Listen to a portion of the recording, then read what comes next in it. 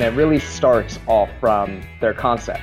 We remove the entire licensing process for them and reduce that process to about 5% of what it normally takes, including cost, time, and resources. They'll apply for a Type S. It's a shared license. Our facility is registered as a Type S facility, and then they just come into our facility that's already compliant, meets city and state requirements, and then we guarantee that license for them. They come in, they rent the space from us, and then they just start producing. Simple as that. From MJ Bulls Media, it's the Raising Cannabis Capital Show.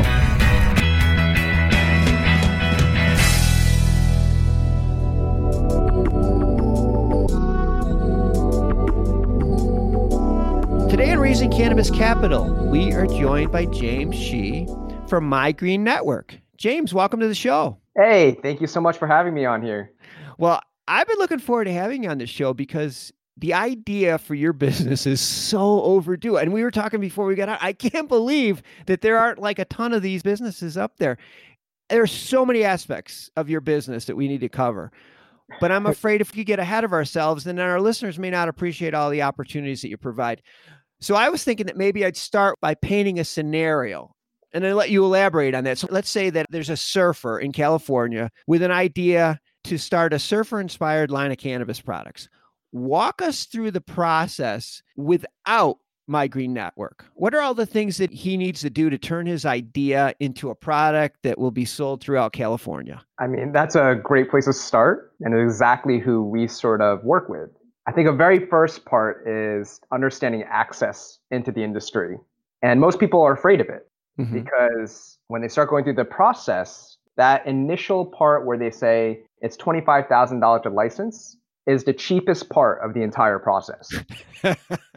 So ultimately, what that person will have to do, let's say they're surfing, they want to get into the industry, they say, hey, I have a great idea. Let me go create my own line of branded surfer-looking gummies. And it's like a little surfboard.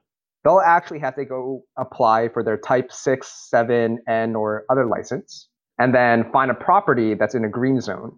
Most of the time, that landlord's not going to say, hey, while you're in your 12 to 16-month licensing process, we're going to let you go rent-free. They're going to say, no, you're paying us rent the entire time until you get your license, and then you're paying us more rent. Let's just say he wants a 5,000 square foot space, and average price is like $3 a square foot. They're paying $15,000 a month just in rent. By the time that they go through the licensing process, what is that, 15,000? 180,000. And then on top of that, you have to go through your city and state licensing process. Cities don't tell you, but they have additional fees hidden in there. For example, we probably paid an additional $180,000 to the city that we weren't expecting. Then construction, then your general contractor, architect, your designer, mechanical, electrical, plumbing, your structural engineer, all of that. You're really looking at about $1 million to start any type of business. Oh my gosh. That just rules out so many people. It rules out so many people that otherwise would have a good opportunity or a good idea. And I know entrepreneurs across the country are doing this and they're struggling and they're doing it by themselves. Not for long, because My Green Network, it's a shared cannabis manufacturing space, shared cannabis kitchen, cannabis incubator, all under one roof. So now, walk us through the same scenario, except this time the surfer is a member of My Green Network. Absolutely. We like to say if a cannabis shared kitchen, manufacturing, and incubator fuse together, that's really us. So thanks for pointing that out. That's good. Everything is under one roof. That's the beauty of this. It's exactly the beauty of it and why we created it. When a surfer comes to us, they get the full support they need. And it really starts off from their concept. We remove the entire licensing process for them and reduce that process to about 5% of what it normally takes, including cost, time, and resources. They'll apply for a Type S. It's a shared license. Our facility is registered as a Type S facility, and then they just come into our facility that's already compliant, meets city and state requirements, and then we guarantee that license for them. Okay. They come in, they rent the space from us, and then they just start producing. Simple as that. In addition to that, they're surrounded by other people in the industry. You have all kinds of opportunities to help them with distribution, testing their products. marketing the products. Maybe you can elaborate a little bit more on some of the other services that you provide that are probably just as essential once you get past the basic startup piece. That goes back to this question of access. Most entrepreneurs, and I think that we look at it, is when you enter the cannabis industry on your own, it's like entering a really deep, dark jungle. You have no idea what the heck is going on. It's volatile. Things are changing all the time. The way we looked at My Green Network and we visioned it was it's just a straight path through. We just bulldozed a way through that forest directly into the city. We built a network there, which is your home, and you just come in there and you operate. So whether it's legal assistance, branding and marketing, you want to be introduced to legal sourced raw ingredients like flower, extracts, you want to be connected with distributors, we'll connect you. That's huge. And you also are, a shoulder to cry on when somebody's like, oh my gosh, I can't figure this out. It's nice to have somebody else that's doing the same thing, in that same network. That's so valuable, so valuable. I know one of the biggest roadblocks a lot of people on our show run into, and any aspiring entrepreneur, is cash. Even though you've substantially reduced the cost of getting into the business, there's still cost, and a lot of people are looking to raise capital. Can you assist them in this process? Absolutely. There's a few things that we can do. Number one is we work with several funding companies. Those funding companies are able to raise small amounts, 50 to 100K, which usually for a CBD company, that's fine. You're industrial hemp. You can kind of launch a product with that. Cannabis, right? Cannabis, you need that million to spend that facility. But with us, not anymore. You can actually get that 50, 100K and it would work. Number two would be we actually internally have our own program, which we kind of help repair credit for people, where they can actually pull out a loan between 50 to 100K themselves. And that way, all the liability, the risk is on them, but it's their job at the end of the day. We don't want to raise people solely rely on us. We want to build leaders who are going to change the industry. That's a good point. And you also, they don't give up any of their equity, especially early on. Exactly. That's when the equity is so valuable. You don't want to give up too much of it. A lot of our listeners are small investors and always looking for opportunities to be a part of startup projects and stuff. So if there are investors listening to the show right now and we're interested in, maybe talking to some of your members, do you help facilitate, sort of matchmake that too? We will down the road. As of the current time, we also can assist with that. It's something that we've developed a incubator program. That's where we really step in.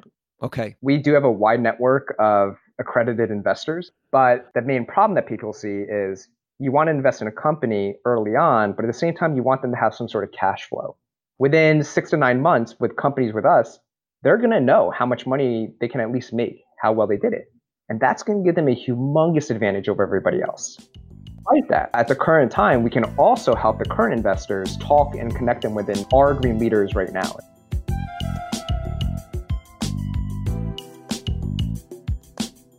Before we wrap up, I want to talk about the Green Quest 2020, which is an annual award given to deserving minority-owned businesses. Tell us a little bit about what's included in the award.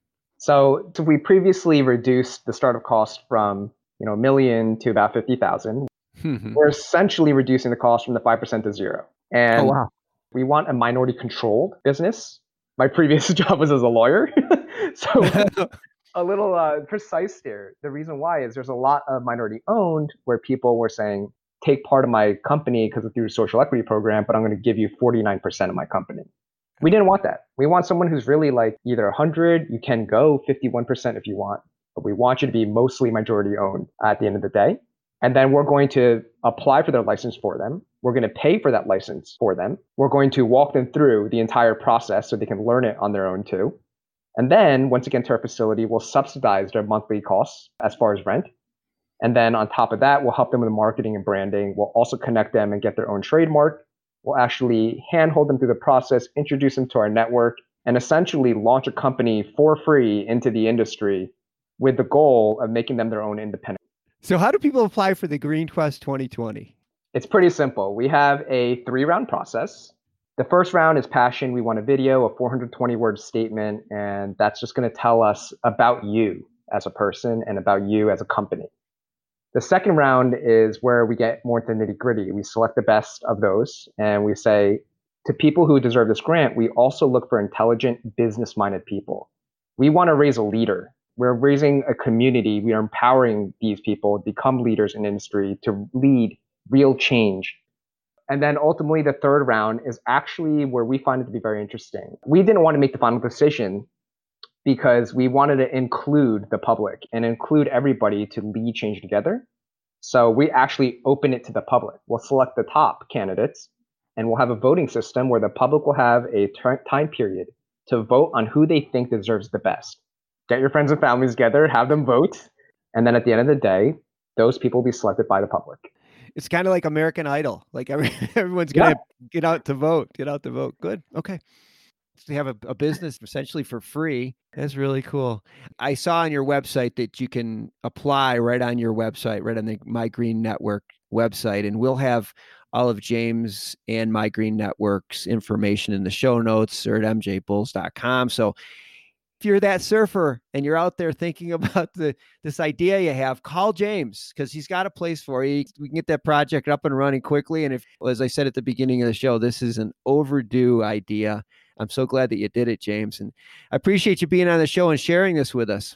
No, thank you so much for having me here. It's been fantastic. And you're a great guy. Just for that, I'll have you back on again. How's that? That sounds awesome. Thank you. Cool.